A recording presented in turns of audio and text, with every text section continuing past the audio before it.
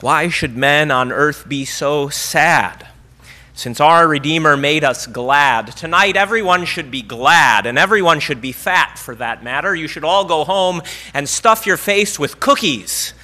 Hopefully you have lots of fat cookies at home. I don't mean margarine-made cookies. I mean the real deal, butter and sugar and flour and lots of it.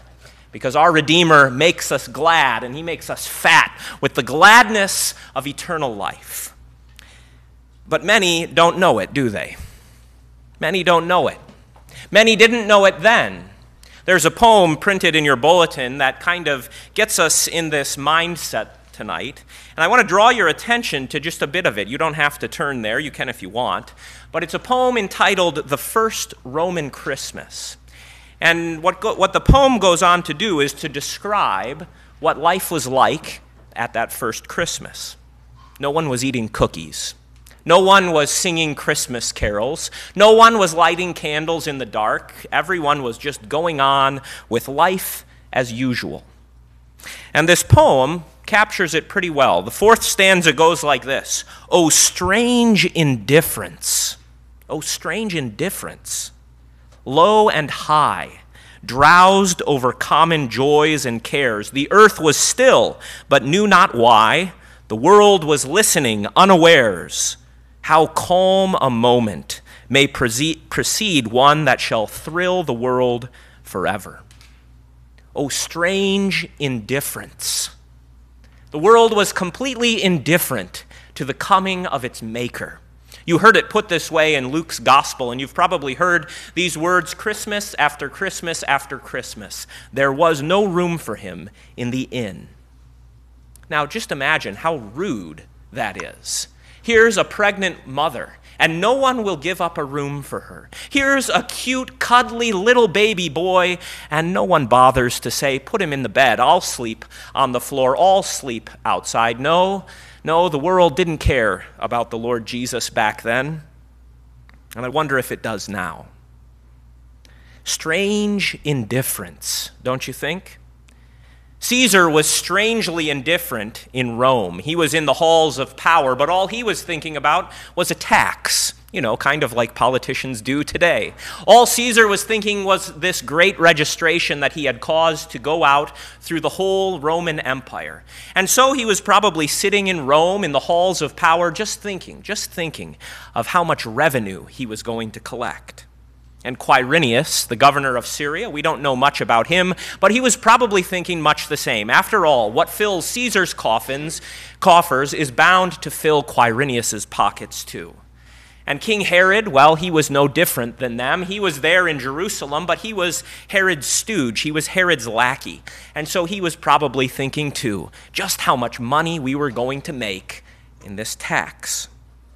But it wasn't just those politicians, it wasn't just those who were powerful in the world, who were drowsed in the cares and common joys of life. It was also the poor. It was also those who were insignificant in the marks of history. They went about their life, they went about their business that day just like they did every other day.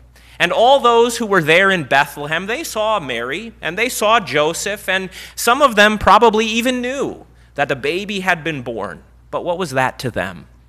They went about their business. They went on with their life, completely indifferent to it all.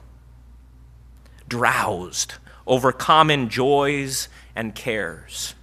Surely there were happy things that were on the people's minds back then, and surely there were sad things, deeply sad and sorrowful things. But all of it drowsed them, and so they were indifferent to the birth of the Lord Jesus. How about now? Are things all that different now? Here we come again to the celebration of our Lord's birth, the incarnation of the Son of God, the maker of heaven and earth, deigns to dwell among us as one of us. But all the world is drowsed, isn't it? All the world rolls on, and the politicians sit in Washington and in Lexington and wherever they may be, and they may make some note of it in their minds and in their hearts, but not much. They go on with their common joys and common cares. And it's not just those who are of high estate in our world. There are people all around us who are drowsed drowsed, sleepy, distracted, confused, unaware, and so strangely indifferent to the message of the angels that there is a boy born in Bethlehem, that God has become man, not just for a little while, but permanently, that God has joined himself to us in the womb of his mother Mary and in the manger of Bethlehem. And yet the world rolls on, drowsed. Some of them are thinking of all the joys and all the things that they have enjoyed in this past year. Some are caught up and wrapped up in thoughts of a fat man in red clothing with a white bushy beard and what he will bring us and put under the tree, common joys. Others are wrapped up in the common cares of this world. When's the paycheck coming in? Is it going to be enough to pay the bills? Is it going to be enough to cover this month, next month? Maybe I'll have a little bit extra so I can put something under the tree for those I love. And yet strangely indifferent, so many strangely indifferent to the one thing that makes the season bright, to the one thing that makes men glad on earth, the coming of the Lord Jesus. How do you cure indifference?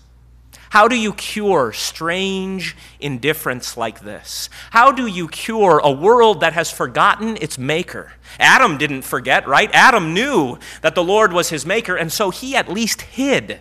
But so many in our world don't even hide from the Lord God. They just ignore him.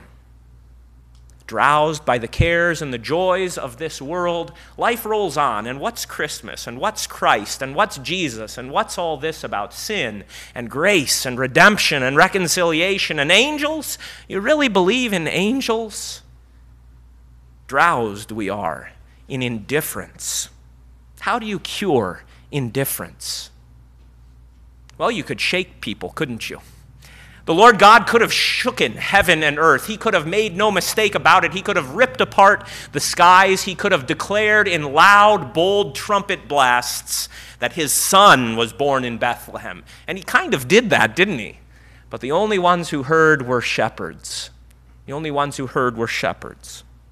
A show of force can cure indifference, can't it? A show of force and authority and power. And some of us wish that the Lord would do that again. Some of us wish that the Lord would shake the world, that he would come down like he did on Mount Sinai with thunder, with lightning, with fire, with a cloud, and get people's attention. That certainly is a way to cure indifference, isn't it? But see, a show of force might cure indifference. But what comes with the cure? Fear, terror, perhaps obedience, right? Perhaps a bit of obedience, perhaps a bit of attention, but it's the kind of obedience that a slave gives to his master. It's the kind of obedience that a member who hates his Lord gives. And the Lord God does not want to cure our indifference with that kind of a cure. And so he goes about it another way.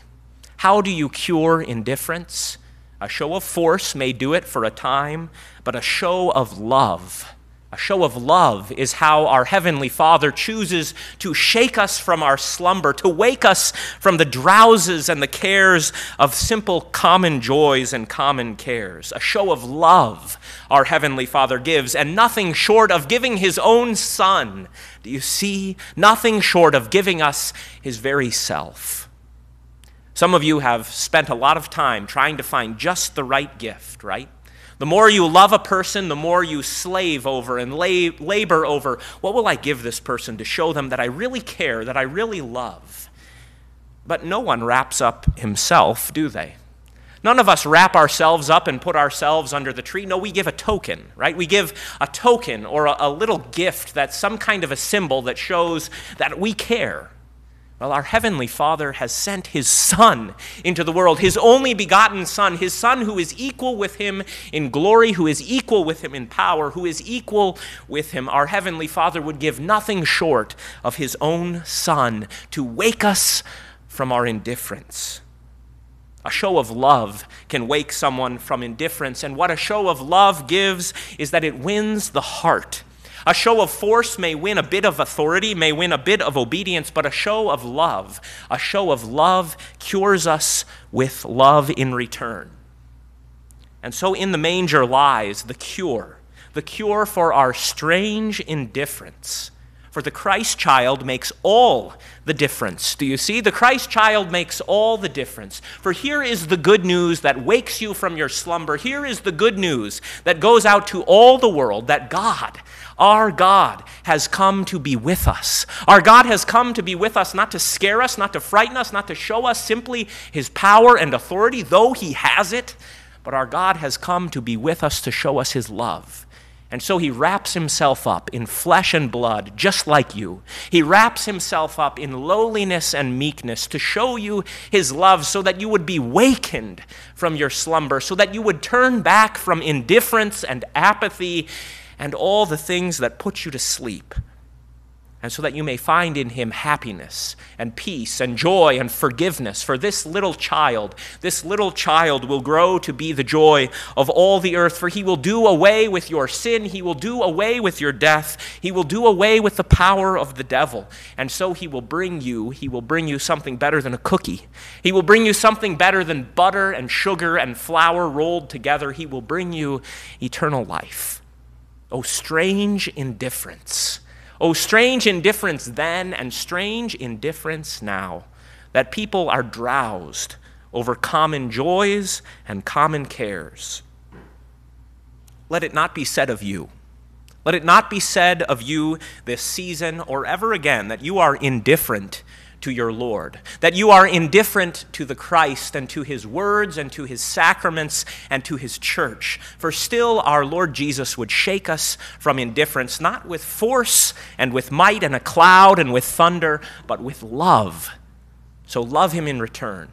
For in that manger lies the cure for strange indifference. For the Christ child makes all the difference. And to him be the glory now and forever. Amen.